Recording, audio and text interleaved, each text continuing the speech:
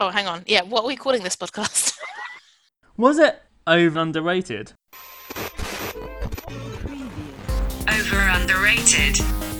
Sous-évalué. Überschätzt. Överunderskattad.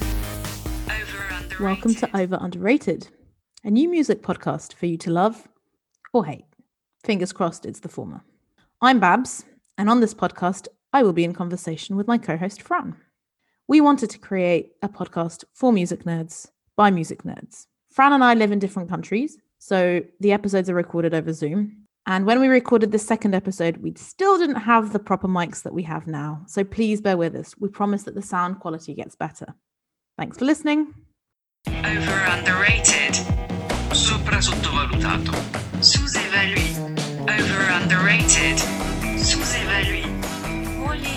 Well, welcome to Over Underrated with Fran and Babs. This is a podcast for music lovers, people with strong opinions who want to talk about bands that have got a bit too much fame and those that we think deserve a little bit more coverage out there. And today we are doing Athens' finest, REM, as the overrated and underrated, the B-52. Absolutely. So Fran has made a playlist with 10 REM songs to try and convince me that they're good. And I have bombarded Fran with 10 B-52 songs to try and convince him that they're more than just a novelty band. And are we starting with REM or B-52s? I think as REM are overrated, maybe we should start with the big guns. Overrated. So what's your relationship with REM, Fran? Well, I think like a lot of people of my age, my first REM memory was probably Shiny Happy People, which Holding hands. does have both bands we're talking about in the video. Absolutely. And was famously left off their greatest hits, right? Yeah, REM hate it, apparently. I don't know Yeah. if hate it or maybe just bored and tired of it. I guess it is there, like, in the same way as B-52s, we're probably going to get to Love Shack. It's their Love Shack. It's their, like, novelty, wedding, dance type hit, which doesn't really match most of their catalogue at all. But I really like that is an REM song that I like more than a lot of their others, I have to say. So yeah, it's a real shame that they didn't include it. For me, REM are one of those bands that I actually want to like. You know, I have spoken previously about Oasis. If you really want me to see me hate on someone, go there and please don't send me death threats. You know, Michael Stipe seems like an amazing guy, you know, an openly gay frontman back in the 80s and 90s when it wasn't so easy. I really admire him and I admire the band, but I think broadly they're a bit too poppy for me. For some reason, I'm a big pop fan. I'm an unashamed pop fan these days. But when it's poppy rock, I find it very difficult to get my head around. And there's just a lot of poppy REM songs. And on the list that you sent me, Fran, it's a bit more varied. You know, there's like a country song and a more kind of post-punky song. And I enjoyed seeing that variety of them. But there's a lot that I just... Yeah, it's a bit too saccharine. It's a bit too, not shiny, happy people, but a bit too shiny for me. It's interesting because I mean, to a lot of people, REM are the quintessential indie band because obviously they started out very, very lo-fi with Michael Stipe being so shy, people couldn't even hear the lyrics because he didn't have any confidence. And for a long time, people had no idea what he was singing about until later on. And obviously, when they sort of like grew through the 80s and gained popularity, as the band became more confident, so did his voice. And obviously, by the 90s, he was, everyone could understand his lyrics. But yeah, I think they are a band who very much, like The Cure, can have two pop bangers for mainstream radio, and then the rest of the album being not commercial in the slightest. Yeah, and if you look at their big hitters, like that album-wise, Automatic for the People, for example, and Is It in Time? I should probably know the name of the album. Out of Time. Apart from like the two big singles, everything else is just them experimenting. Like on Out of Time, they've got the guy from Tribe Called Quest rapping on it. They got Q-Tip, they got B-52s. Like they literally would just try anything. And for like an indie band in the early 90s, that was kind of quite radical. But if you want really non-pop REM, then you should listen to Adventures in Hi-Fi, Hmm. because that is not a pop album whatsoever. Got like Yeah. Pat Smith on it. It's got it's quite a dark album. There's no singles but became a hit on it whatsoever. Okay. And that was after they were like one of the biggest bands in the world. I'm not a massive fan of it, but like the true REM fans adore it in the same way that Manic Pizza fans always have to love the Holy Bible. Holy Bible. Yeah. Hardcore REM fans always say, yeah, it's Adventures in Hi-Fi is the best album, man. So on the playlist, you started with so the playlist you gave me is in chronological order, right? Yeah, 'Cause I thought it's songs from start to the end, which I thought may not be as much on your radar. Yeah. So I think I knew 2 of the songs on the playlist, and that was it. But the first one is Radio Free Europe, and I honestly would not have guessed it was REM when I first heard it. It doesn't even sound like Michael Stipe singing, so I was surprised. But yeah, I thought it was good. I thought it was fine, but it didn't really kind of blow my mind. But I was pleasantly surprised to see kind of a different direction from REM at the beginning. But yeah, Radio Free Europe was their like their first new wave hit, and then I've got Talk About the Passion. That's quite, you know. Yeah, that was a bit too poppy. I put that it was. Is that poppy? Yeah, I put standard REM fair, not a fan too poppy. But I did enjoy the mix of French and English because he sings a bit in French. Is he really? I've never done that.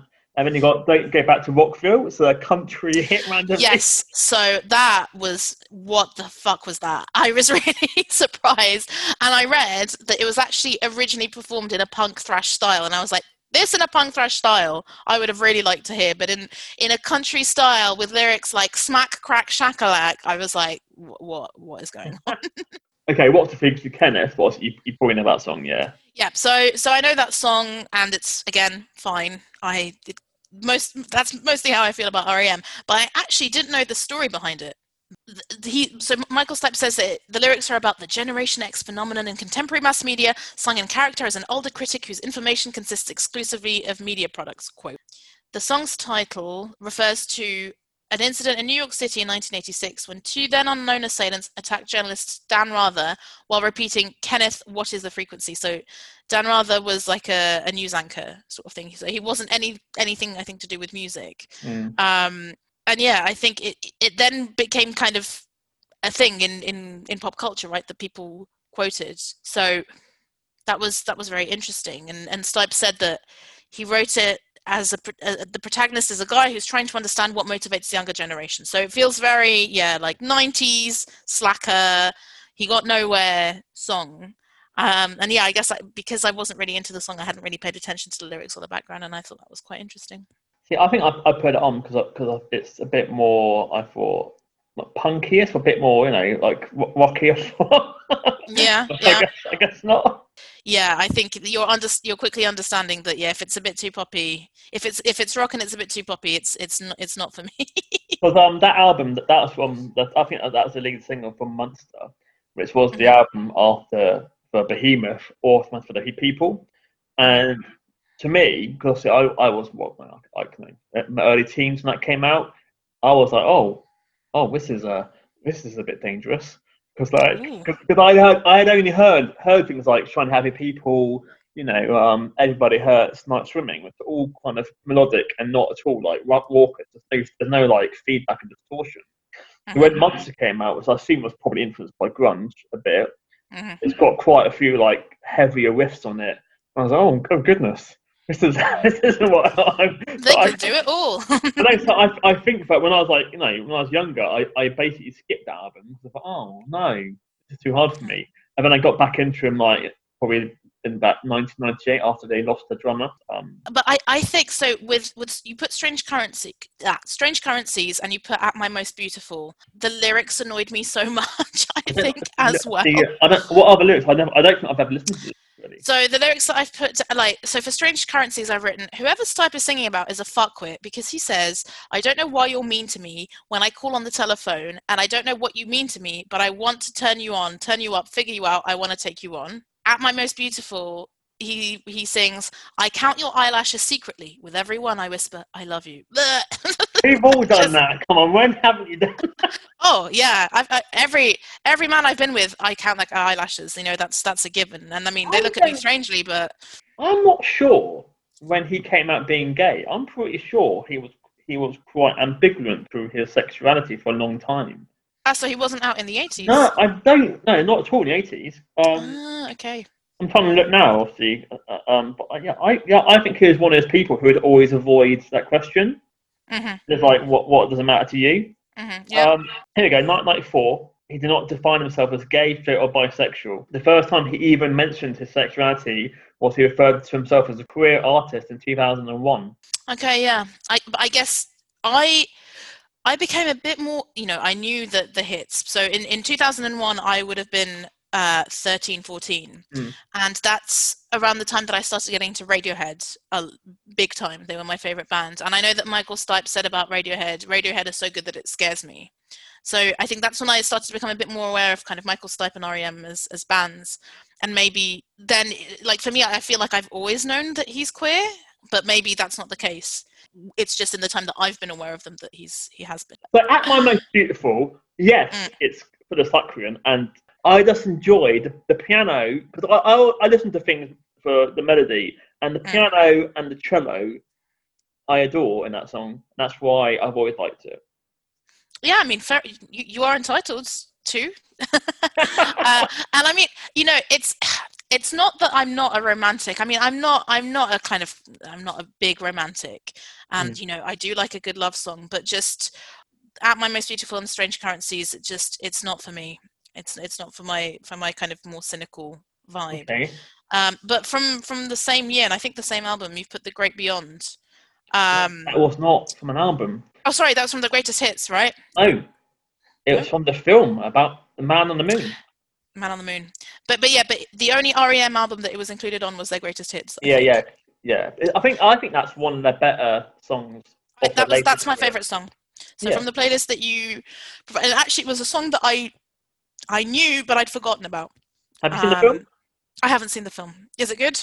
Yeah, definitely. It's about Andy Kaufman. He's like the bonkers comedian from the late 70s, early 80s, yeah. And the song Man on the Moon was about him. Obviously, I had no idea. Yes, until, the film that came song out. annoyed me a lot. So Man on the Moon, I really don't like. It's just, but to be honest, I think I partly don't like it because it was everywhere. I feel like that song was everywhere when it came out. Whereas The Great Beyond, I don't even remember when I heard it. My dad has the REM Greatest Hits, so it could have been with him, and he bloody loves Night Swimming and What's the Frequency, Kenneth. My dad is actually quite a pop person, and he really appreciates melody over everything else. And my mum was very into rock, very into prog. So as a family growing up, there were a lot of fights about what to play on the radio. And everything. And my mum passed away 14 years ago, but my dad still has the scars of fighting with her and fighting with me, and there's still stuff that he absolutely refuses to let me play 14 years on because he's just like, no, your mother put that on too much. And I'm like, come on, Dad, like, let me play this Muse album track. So yeah, and he loves ABBA. He really, really, really loves ABBA. I got him the Greatest Hits, but then he did point out to me that Kurt Cobain loved ABBA as well. So he's got a point. Over underrated. Sous-évalué. Überschätzt. Överunderskattad. Over underrated. The REM are not a greatest hits band, and I think they are an albums band. I think they have, like the Smiths, I think you cannot justify the Smiths from a best of. You have to listen to the albums. And I think REM are similar. And I think if you heard the albums as a whole, like Force Matter for the People, you may have a different impression of REM. I think it's a tricky one because your playlist was a bit of a greatest hits for me, right? And it's, deliberately a slightly more alternative one. What I enjoyed about it was the breadth that it covered of genres that REM have done, and it did actually make with I loved listening to The Great Beyond again, and actually the last song that you put on it, the Alligator Aviator Autopilot Antimatter, with Peaches on backing vocals, wonderful. That was the one of the few that I was like, oh, I actually do want to go and check out the album. So I think I totally get what you mean of some bands are better with the singles, and it's enough to have the greatest hits. But Blur, for example, I got into Blur through their greatest hits, and I would argue that Blur are also not technically a greatest hits band. I don't know. Oh, you disagree? I think Blur. If I think of my top 20 Blur songs, I'm pretty sure most are basically singles. See, 13 for me was a revelation. And 13 is my favorite Blur album. And you do not get the vibe of 13 at all. Tender, Coffee and TV, and No Distance Left to Run. Yeah. They're the 3 songs that are on the greatest hits. Swamp Song isn't on there. Trim Trab isn't on there. Caramel isn't on there. And I love those songs so much. But I wouldn't have got to 13 without first starting with the greatest hits. So yeah, and Depeche Mode is another one. They have the 81, 85 and 86, 98. That's another band that I got in through the greatest hits. But yeah, you would argue also they're very much an albums band. I got into Depeche Mode through Depeche Mode 101. Ooh, what's that? One of the finest live albums of all time. Ooh, and every single track on 101 sounds better than the studio. So interesting. That will be homework for me then. So I'm guessing that on this compilation, you must have really hated Near Wild Heaven. Yes. But did you No. notice I put one of the more tolerable ones, but again, I just don't click. Do you notice that has different vocals? Because that's the bassist, Mike Mills, is singing. Mike Mills, yeah. A lot of that. There you go. Which, do you know that? Right, there's an Air song called Mike Mills, and I wondered, are they talking about the REM bassist or the film director in that song? But I think for a long time I thought it was about the bassist, because I think I was aware of the bassist before I was aware of the film director. Well, I'm using Wikipedia, and it does not say. Sorry, guys. I can get back to you later on, and I'll pop it in. Mystery. Get in touch if you know why. But anyway, yeah. So Near Wild Heaven, fine, but I'm Gonna DJ was also one of my favorites. And so I'm Gonna DJ, and the inclusion of Alligator, Aviator, Autopilot, Antimatter, mouthful, they made me, I want to ask you, Fran, should I go and listen to later REM if I like those songs? Is it more of the same? Basically, after Great Beyond, they had a comeback single, which I should probably try and Google, which I thought was REM by numbers, and it became like one of their last hits. Is that Imitation of Life? Yeah, and to me that's like REM trying to be REM just to try and get a pop hit, and I didn't really like it. It seemed too forced. After that final hit, I think they basically said, "Right, we're massive. Let's just do anything we like." So the last 2 albums, but they also knew were going to be the last 2 albums, and they are really not commercial. They are, just like them as a band, just going for it. So I think you would like the last 2 albums because they do not sound like anything from the 90s at all. Yeah, I will go and listen to them and come back to you on that, because definitely I'm Gonna DJ was one of, I actually put that it was my favorite, but actually on listening to it again, I think The Great Beyond is my favorite from the list that you gave. See, I think REM are the America's answer to the Smiths in a way, for me. America's answer to? The Smiths. Oh, the Smiths. Well, you got Michael Stipe, quite flamboyant, iconic, sort of and Johnny's front man. They got an amazing guitar player who loves loves the old melodic guitar, very much like Johnny Marr. They're a 4-piece. Michael Stipe was very good lyricist, and it'd be interesting to see if the Smiths had carried on into the 90s. Would they have become the commercial band like REM did as well? I'm a big fan of REM. I've seen them live a few times. They're amazing live bands. I would not say they're my all-time favorite. I don't own every single REM album, but I think that you would definitely enjoy proper indie album before I think it's Warner Brothers they signed in 1989. I think you'd definitely like their stuff. Well, I will go and listen and come back to you on a future episode. I used to be very closed-minded when it came to music, and I think I'm in my 30s. I am trying to be far more open-minded on music and other things, and yeah, I think unlike Oasis, which we talked about before, I really don't think my mind can be changed on that. But on REM, I kind of want my mind to be changed. I really do want to like them, but it just doesn't quite click with me, and I don't really know why. I don't think it is just poppiness. Yeah, maybe it's just too melodic. I don't know. But what I enjoyed about the latest tracks is how much more out there were, and I will go and listen to some more And of that. you got to kind of give them kudos to quit when they did. I mean, Yeah. they could easily be in a band who toured every 3 years, done the greatest hits. They thank for the money, see you later, and they haven't. They quit 10 years ago, and they've done nothing. Over underrated. Sous-évalué. Überschätzt. Överunderskattad. Over underrated. It's Babs here again. Thanks for listening to the first half. I'm really happy you've made it this far, especially if you agree with me that REM are overrated, even if Michael Stipe seems like a really ace guy. I'm really excited and hopeful for the next part. I'm hoping that I can change some people's minds on the B-52s. If I can convince one uptight fuddy-duddy that they're geniuses, I'll be chuffed. So sit back, relax, and enjoy part 2, especially if your name is Modine. Underrated. That segues nicely into B-52s. Yeah. Because B-52s have been going since 1976. So last year I saw them live in Brussels, where I live, doing their farewell European tour, and they were incredible. I haven't gone to look at how old they are, but if they've been going since 1976, you can imagine. And they still had energy, and they still got the crowd going, and they were an excellent live band.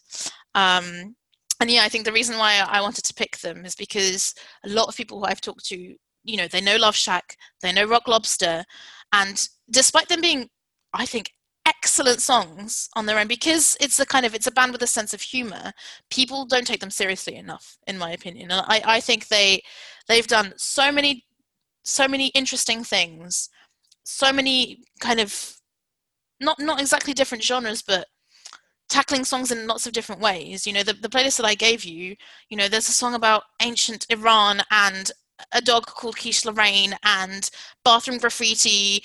Some are more punky, some are more new wavy, some are more kind of 50s influenced. It's really diverse, and yeah, I really love them and love to champion them. What is your opinion? What was your opinion of the B-52s coming in? What's your relationship with them? So I think that, for example, in my head, in my young brain, Love Shack and Shiny Happy People were out on the radio in the same time. In my head, I think looking back, they were a couple of years apart. I think Love Shack's maybe 89 and Shiny Happy People's 1991. But they're both two songs that's on MTV at always the same time, because I got MTV in the early 90s, and they were songs that were always on there. So I've always linked the two being quite similar. And then the B-52s, I never really went out of my way to hear them. And the only time I'd hear B-52 song was on American movies, because I think they're a lot bigger in America than in the UK. In the UK, they were basically that one hit. And then in America, you'd hear their songs on films. And I go, that sounds good. And then I'd find out that, that's a B-52 song. And the songs that I remember hearing on a couple of films growing up was Rome. Yeah. And I think that's one of their classiest songs. And is that on the same album as Love Shack as well, isn't it? Good question. Good question, Fran. And am I right in saying that Nile Rodgers might have produced that album? Nile Rodgers produced 6 out of the 10 songs on Cosmic Thing, which is the album that has Rome, that has Love Shack, and Dry County, which I put on the playlist. But actually, I picked, I think, 3 songs from Cosmic Thing: Bushfire, Love Shack, and Dry County. None of them were produced by Nile Rodgers. They were produced by Don Was from the funk band Was Not Was, which I don't know if you know them. Of course. And in a bizarre way, I was listening to a podcast that mentioned them this morning. We all know the song Walk the Dinosaur. Yeah. Which sounds just like a certain Mark Ronson song with Bruno Mars. Yes. So when I went to look this up, I did know Walk the Dinosaur, but I had heard Out Come the Freaks, which is kind of another one of their songs. And but yeah, I was going to say, B-52s are often kind of dismissed for being, just an unserious, humorous camp band. But Nile Rodgers worked with them, and David Byrne worked with them. So I don't know if you did any research into the Mesopotamia EP. No, I know Niall as a Duran fan, guys. Obviously, of course. There's a big link to Niall, and so I've always thought about checking out that album. They're always a band. I've read about REM and their early era in Athens, and how they were very much bands that would be friends and the Athens scene. So I've always known about they've been around since the the new wave era. But yeah, I don't know why I've never jumped into it. I think maybe because of their 50s and 60s nostalgia, it's that has kind of put me off. It's like the kooky. So you're not a John Waters fan? Yeah, exactly. Yeah, they are. Yeah, like the B film, the B movie horror kookiness. Fred's voice is, So this is it. So I was talking, I was telling a friend of mine about this episode record that we were going to do, and there's like a running joke because I keep trying to get him into the B-52s, and he's just like his voice I can't stand. I bloody love it. Sprechgesang, I think it's called, the speak singing that he does. Yeah. I think because Cindy and Kate's voices are so melodic and so strong, and they do amazing harmonies, I quite like him as the contrast. Every band needs to have their own individual voice, and as soon as you hear him sing, it's B-52s, and that for a band is gold dust. You don't want to be a band who could sound like 1,000 singers, but listening to your playlist, he works best when he works in tandem with the other singers. When it's all him, I struggle more, but I don't mind it when he's mixing up with the other singers. I find him very funny. For me, music with a sense of humor is a plus. I know it puts a lot of people off, and like a lot of people don't even like musical comedy. And this is music that's funny, not musical comedy. But it just makes me laugh. And I've listened to so many of those songs a lot. I like Mesopotamia, for example. What Kate and Cindy are doing, like, it's so difficult what they're doing, that their harmonies are really, and he's just going, there's a lot of ruins in Mesopotamia, and it makes me laugh almost every single time. For me, it's not an issue, but I think actually, kind of in tangent with REM, a lot of people don't like Michael Stipe's voice because they say that it's quite whiny. And yeah, I have to say, I think maybe that's one of I'm not a huge fan of Michael Stipe's voice either, and a voice can definitely put a band off. Another classic example is Placebo. But yeah, but back to Fred. So recently, I think the last CD purchases I did kind of in an actual record shop, one of them was a Fred Schneider solo album, which I haven't listened to yet. I'm kind of saving it for when I'm in the mood, but I will listen and come back to you on that. And I'm sure you'll hate it. I went a bit rogue earlier, and I listened to some other later B-52 songs, and they've got some decent tracks, and like they always have a really decent guitar sound, and I think that was the founding member guy who passed away in the mid-80s. Ricky Wilson. So he's the brother of one of the vocalists, Cindy Wilson. He unfortunately died in 1985, I think, of HIV/AIDS. His guitar sound is amazing. And one of the things with B-52s as well is, they're definitely known now as a kind of queer band, I think. So I think Cindy Wilson is the only non-gay. So the drummer said he said about them being kind of a queer band, not until 1992 did someone ask us about being gay. It was almost more subversive that we didn't talk about it. We were just trying to be ourselves. Being gay was just a part of it. That's really how we wanted the world to be, You just do your thing and your sexual orientation is just a part of it. I think it was kind of more revolutionary because of that. People either related to us on that level or they didn't. Some people got it, some people didn't, but we certainly never tried to hide it at all. I never really. I never knew that more of the bands were gay. I just thought they were part of that. Like I said, for John Waters, kind of throwback kind of kooky scene. And I don't mind John Waters movies, but you have to be in that mood. And I think, it's camp as well. And of course, campness is associated with gay culture, but it doesn't necessarily mean that, there are camp people who aren't gay and vice versa. And it is, a movement as much as it is kind of like, related to sexuality. I'm camper than most people out there. Nothing wrong with a bit of camp, I'll tell you what. Yeah, absolutely nothing wrong with a bit of camp. But I really think their campness is one of the reasons they're a bit dismissed, And when I was reading a bit more about them, I really enjoyed, there was a Salon.com article which said that they were the most subversive band in the US. They may be the most subversive band in America. And in a way they are. They really, what they said was no novelty. The B-52s may be the most subversive band America ever gave us. Campy, yes. Colourful, yes. Fun, very much so. But none of this should take away from their value as vanguards. And there's this great New York Times article called Before and After the B-52s, where they profile a bunch of B-52 songs and kind of look at who their peers are at the same time, and you really see the influence.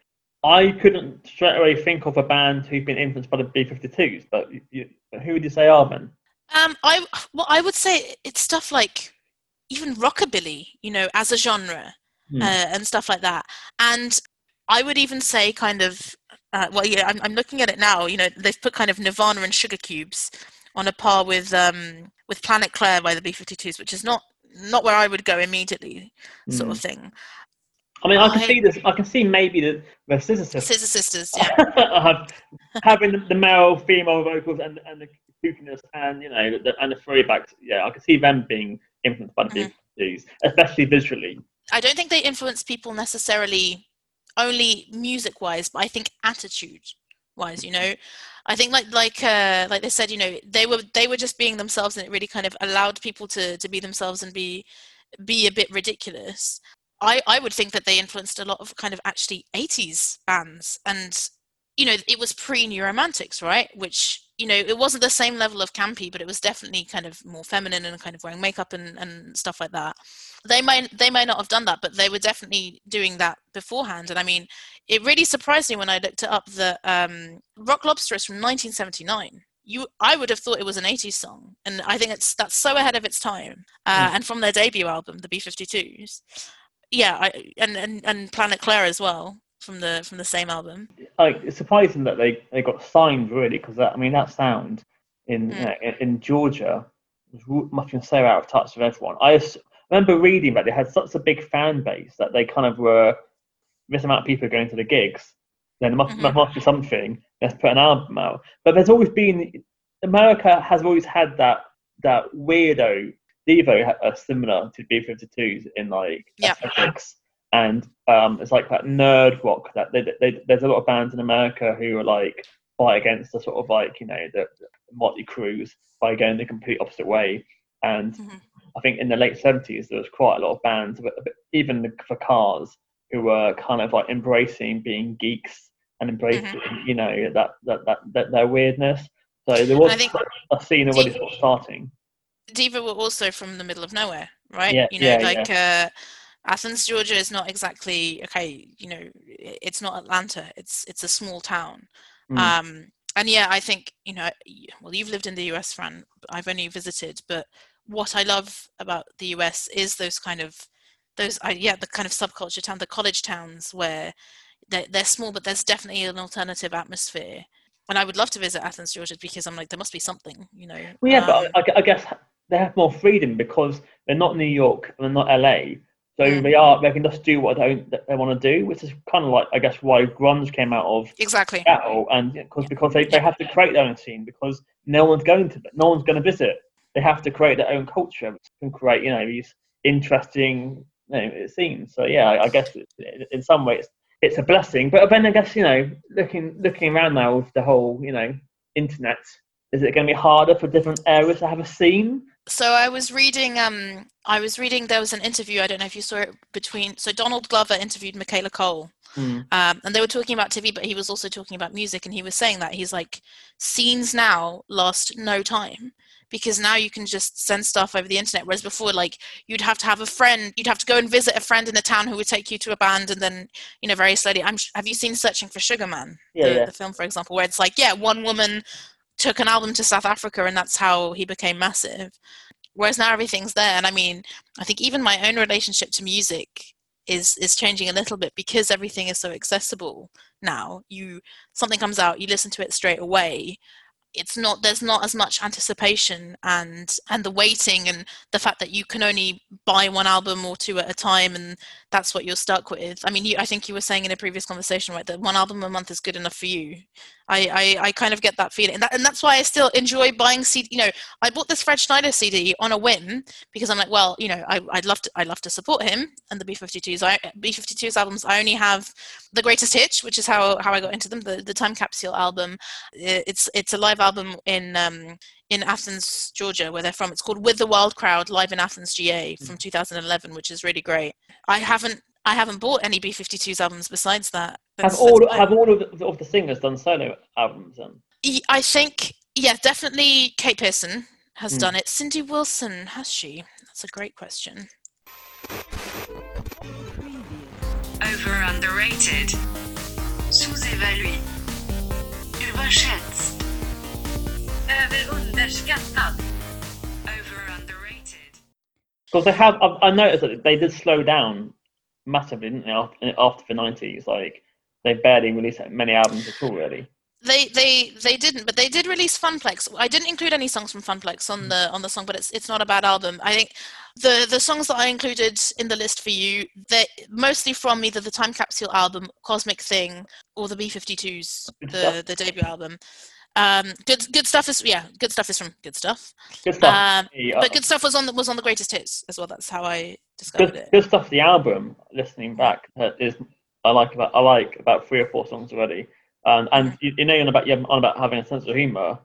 I think in one of those songs, doesn't like Kate say, "Hey, I'm a Scorpio and from 1981," and like Jim said, "No, I love having personality in songs, and you know, they got tons of personality." And I think my best way of getting into this band is by probably watching a video documentary and to see their visuals. I think they're a band that you need to have the visuals with them for it to work. And I think.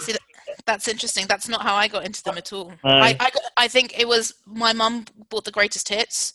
We played it a lot. But I think I got into them because I was quite young. I think I would have been... When did the album come out?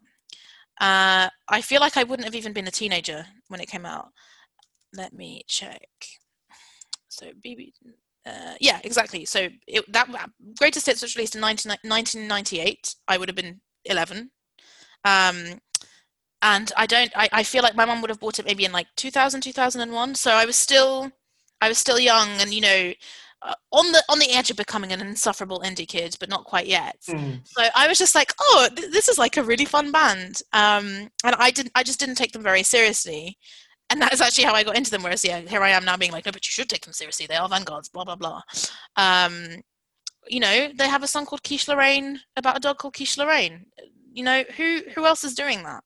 And I mean, I enjoyed the song "My Own Private Idaho," and I've always known the film. I had no idea it was a B-52 song. And did you know that? Yeah, the song doesn't appear in the film. He just took the inspiration from the title and asked if he could use it. And I read that they actually had never played a concert in Idaho until 2011. So there we go. I think it was just a phrase that they came up with. Maybe the boy thought, what's the most boring town we could think of when I went to Idaho? But I think this was like in an interview with a local newspaper, and they were like, no, like we kind of just picked Idaho out, randomly. No, we're not insulting people from Idaho. I guess it's like, you know, Borat in Kazakhstan, you know, he had to pick somewhere. Planet Clear I can see being an influential song. I can't say I loved it. Looking at it, I think I will be more into the latter. When I say later, I mean like late 80s, early 90s. So Cosmic Thing. I really like the songs I've heard from Good Stuff and Cosmic Thing. That's my pop credentials. I like the mix of the keyboard sound and the guitar in the early 80s. But I think like some of the choruses are kind of like not really doing it for me. They're a bit all over the place. So I think I may start from the latter and make my way back. Hooray! I'm glad to hear it. Yeah, I'm actually almost the opposite. Well, not the opposite, because I have this Greatest Hits that's from all over. I really pick and choose. I think if I had to pick a favorite album, it would be Cosmic Thing. Not for Love Shack, actually, for Bushfire and for Dry County. I love it. So because Dry County is, I don't know, it's much more country-esque. Definitely like a driving song. You feel like driving down a dusty road, as they sing in Love Shack. And Bushfire is great, even though I naively thought, I was like, oh yeah, it must be about bushfires, you know, it's a hot part of the world. But then I went on songmeanings.com and then they were talking about oral sex and I was like, oh yeah, I guess it could be.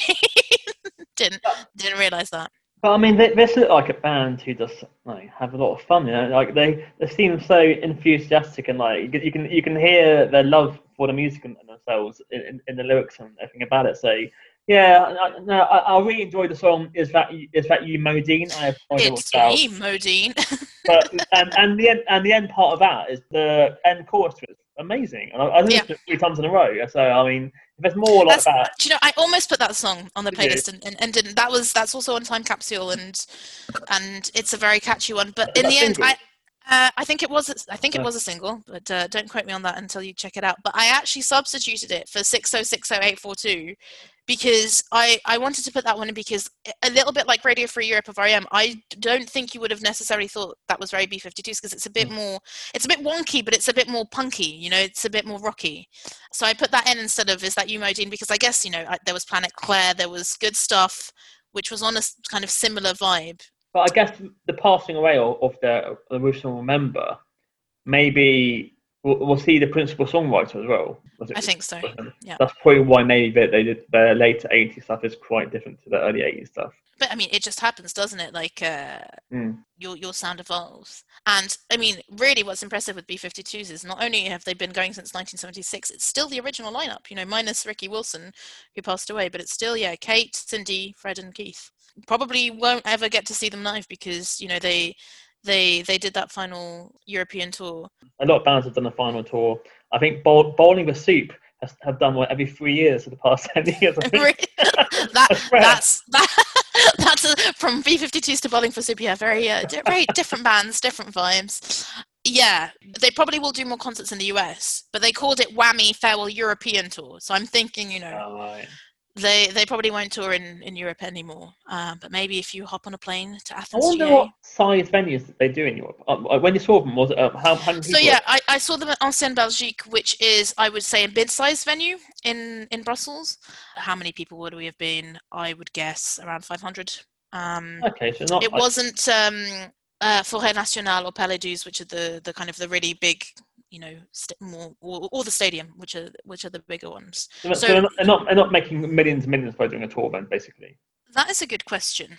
For me, it always goes back to, with B-52s, most people only know Love Shack, At a Push, Rock Lobster, right? So if that's all you know of a band, you know, you have to really like those songs, or, you know, be a bit more of a music nerd, or be more into kind of, yeah, that kind of humor and pop to get into them. The crowd was quite mixed, actually. So it wasn't all older people. Like I when I went to see New Order at the same venue, I was really one of the youngest, which actually surprised me a bit given how big a band they are. But yeah, it was a real mix, even though it was actually the older people were going for it way more than the younger people, which was quite funny to see. So I guess they would play more mid-sized venues. But on Spotify, actually, because you were saying that you think they're bigger in the US, the cities where they're the most popular is actually Sydney, then Brisbane, then London, Mexico City, Melbourne. So Australia. They've got a big gay following out there. Randomly, I just looked at the ages. I think there's a 9-year age difference between Cindy and Kate. I did not know that. 1948. She's in her 70s. Wow. And Cindy's 1957. Fred's 51. The drummer's 53. So Kate. Honestly. Kate's like in her 70s now. Then I'm even more impressed because they, you know, they're obviously older, but they were all dressed up and they were all kind of moving and dancing and shaking. It was really, because I was like, you know, they're definitely like an older band. How's it going to be? And, you know, they have such energetic music. But yeah, if they play again, you know, I would really recommend it. And actually, even if not, I would. Did you listen to any of? Because quite a few of their live albums are on. I've not heard them live. No, I listened to your playlist a minute, and then I went rogue and listened to another playlist as well. Good. I'm like that you went rogue. You know, I you know, I haven't yet gone rogue with the music that you've listened to, but I have hope that you're going to convince me that an overrated or underrated band is really worth listening to one day, Fran. Well, I guess the idea of underrated is to make someone want to listen to more. Exactly. With an overrated, you probably have an opinion already. It's hard to change. Yeah, I mean, you know, I think it's okay for us to do an overrated, even if we both like the band, but maybe discuss, you know, why they've become so popular as opposed to not. And I think with REM, they really evolved with the times, right? Like they were post-punk when it was post-punk, then they went kind of more commercial. And yeah, despite B-52s also kind of doing lots of very interesting things. And like I said, Funplex, it's not their best album, but it is an interesting album. They do go and listen to it. They definitely went with the times, and yeah, to me they're timeless. I think even if you don't like the music, if you have a sense of humor, they're good fun. I think I will definitely be checking out more B52s. I will have a YouTube rabbit hole later on and see what happens. No. I actually haven't seen a lot of B52's videos either. I think the only one I've seen is Love Shack. Well, the only one I'd seen was Love Shack, and then I started realizing that RuPaul is in a lot of their videos, and they're quite fun. And yeah, you were saying that you got into them because of the visuals. I mean, I guess I didn't, but maybe it will be enhanced by checking out the videos with the songs. Yeah, because Devo, they're definitely a band you need to watch the videos with, because they made that in videos. That was part of the whole aesthetic. Was they did everything. Like it was Devo was everything. They were one of the most DIY bands of that era. You know. Maybe we could talk about Devo, because I think Devo are an underrated band, my friend. And I don't know very much Devo. I bought, well, my mum had Are We Not Men, Answer We Are Devo. I didn't really get into it. Like, it's one of those where she would play it and I would, be like, oh, okay, but I never clicked completely with it. And I know they're from Ohio, Cleveland, Ohio, and I where the Rock and Roll Hall of Fame is, right? I think so. I think so. You should, for a quiz question, I think that's one to check out. I think they're one of those bands where it's like I would definitely enjoy hearing about them as a band as much as discovering their music. So maybe we should do a future episode. Devo from 1976 to 1983 were really interesting, and then they were only good for they were really good for 6 years, and then they kind of became a bit like into. I think they got caught up with like the keyboards happening in the 80s, and they always wanted to buy the newest technology. And by buying all the technology and trying to be all like, wow, look at this, look what we can do, they then completely lost their sort of punk interestingness. So by 1983, they became a bit stale because they weren't putting guitars into their music. They were just using too many drum machines and using too many effects. And yes, you've got a sampler, but you don't have to use every single button on it just because you can. And like, in the videos, like, oh, look, we've got green screen. Look what we can do, guys. It's like, yeah, we don't have to use green screen. And I think that's a lot of bands that's happened to, like, Radiohead, New Order. They, a guitar band that then embraced the electronics and gained some fans and lost some fans along the way as well. You can ride, like New Order, for example. They never went full electro. Like they always have guitars and bass on their record. The bass, the bass especially. In some way, like they never went like Depeche Mode. Like New Order would always have a guitar on it. But by like 1984, you literally did not hear any organic instruments from Devo at all, and it kind of made their music a bit plastic, unfortunately. So I'm delighted that the playlist inspired you to go and explore more B52s, and I need to go away and listen to some late REM to see if that will really shift my mind. Yes, I think for you, the last two and the first two REM will inspire you, and just the bookends of REM is what I need to go to listen bookends, to. and then maybe one day you can force yourself to listen to Automatic for the People, because it's one of the best albums ever written. Yeah, you've told me before. I want to believe, Fran. I want to believe, but at the moment I'm on the fence. So let's see. It's fine. Well, so you're still saying that overrated, and that's fine. No, maybe next time maybe I can change your mind. And and I will definitely say that the B52s should not be underrated. That's all I wanted from this. Over underrated. Sopra sottovalutato. Sous-évalué. Over underrated. Sous-évalué. You made it to the end of episode 2. We're super grateful you got this far.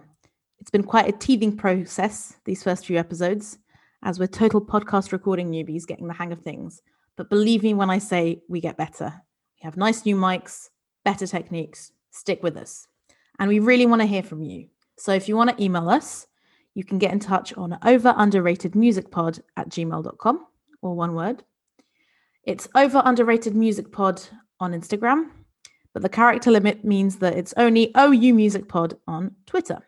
All the stuff we talked about in this episode, articles, videos, etc., will be in the show notes. So thanks again for listening, and see you next time.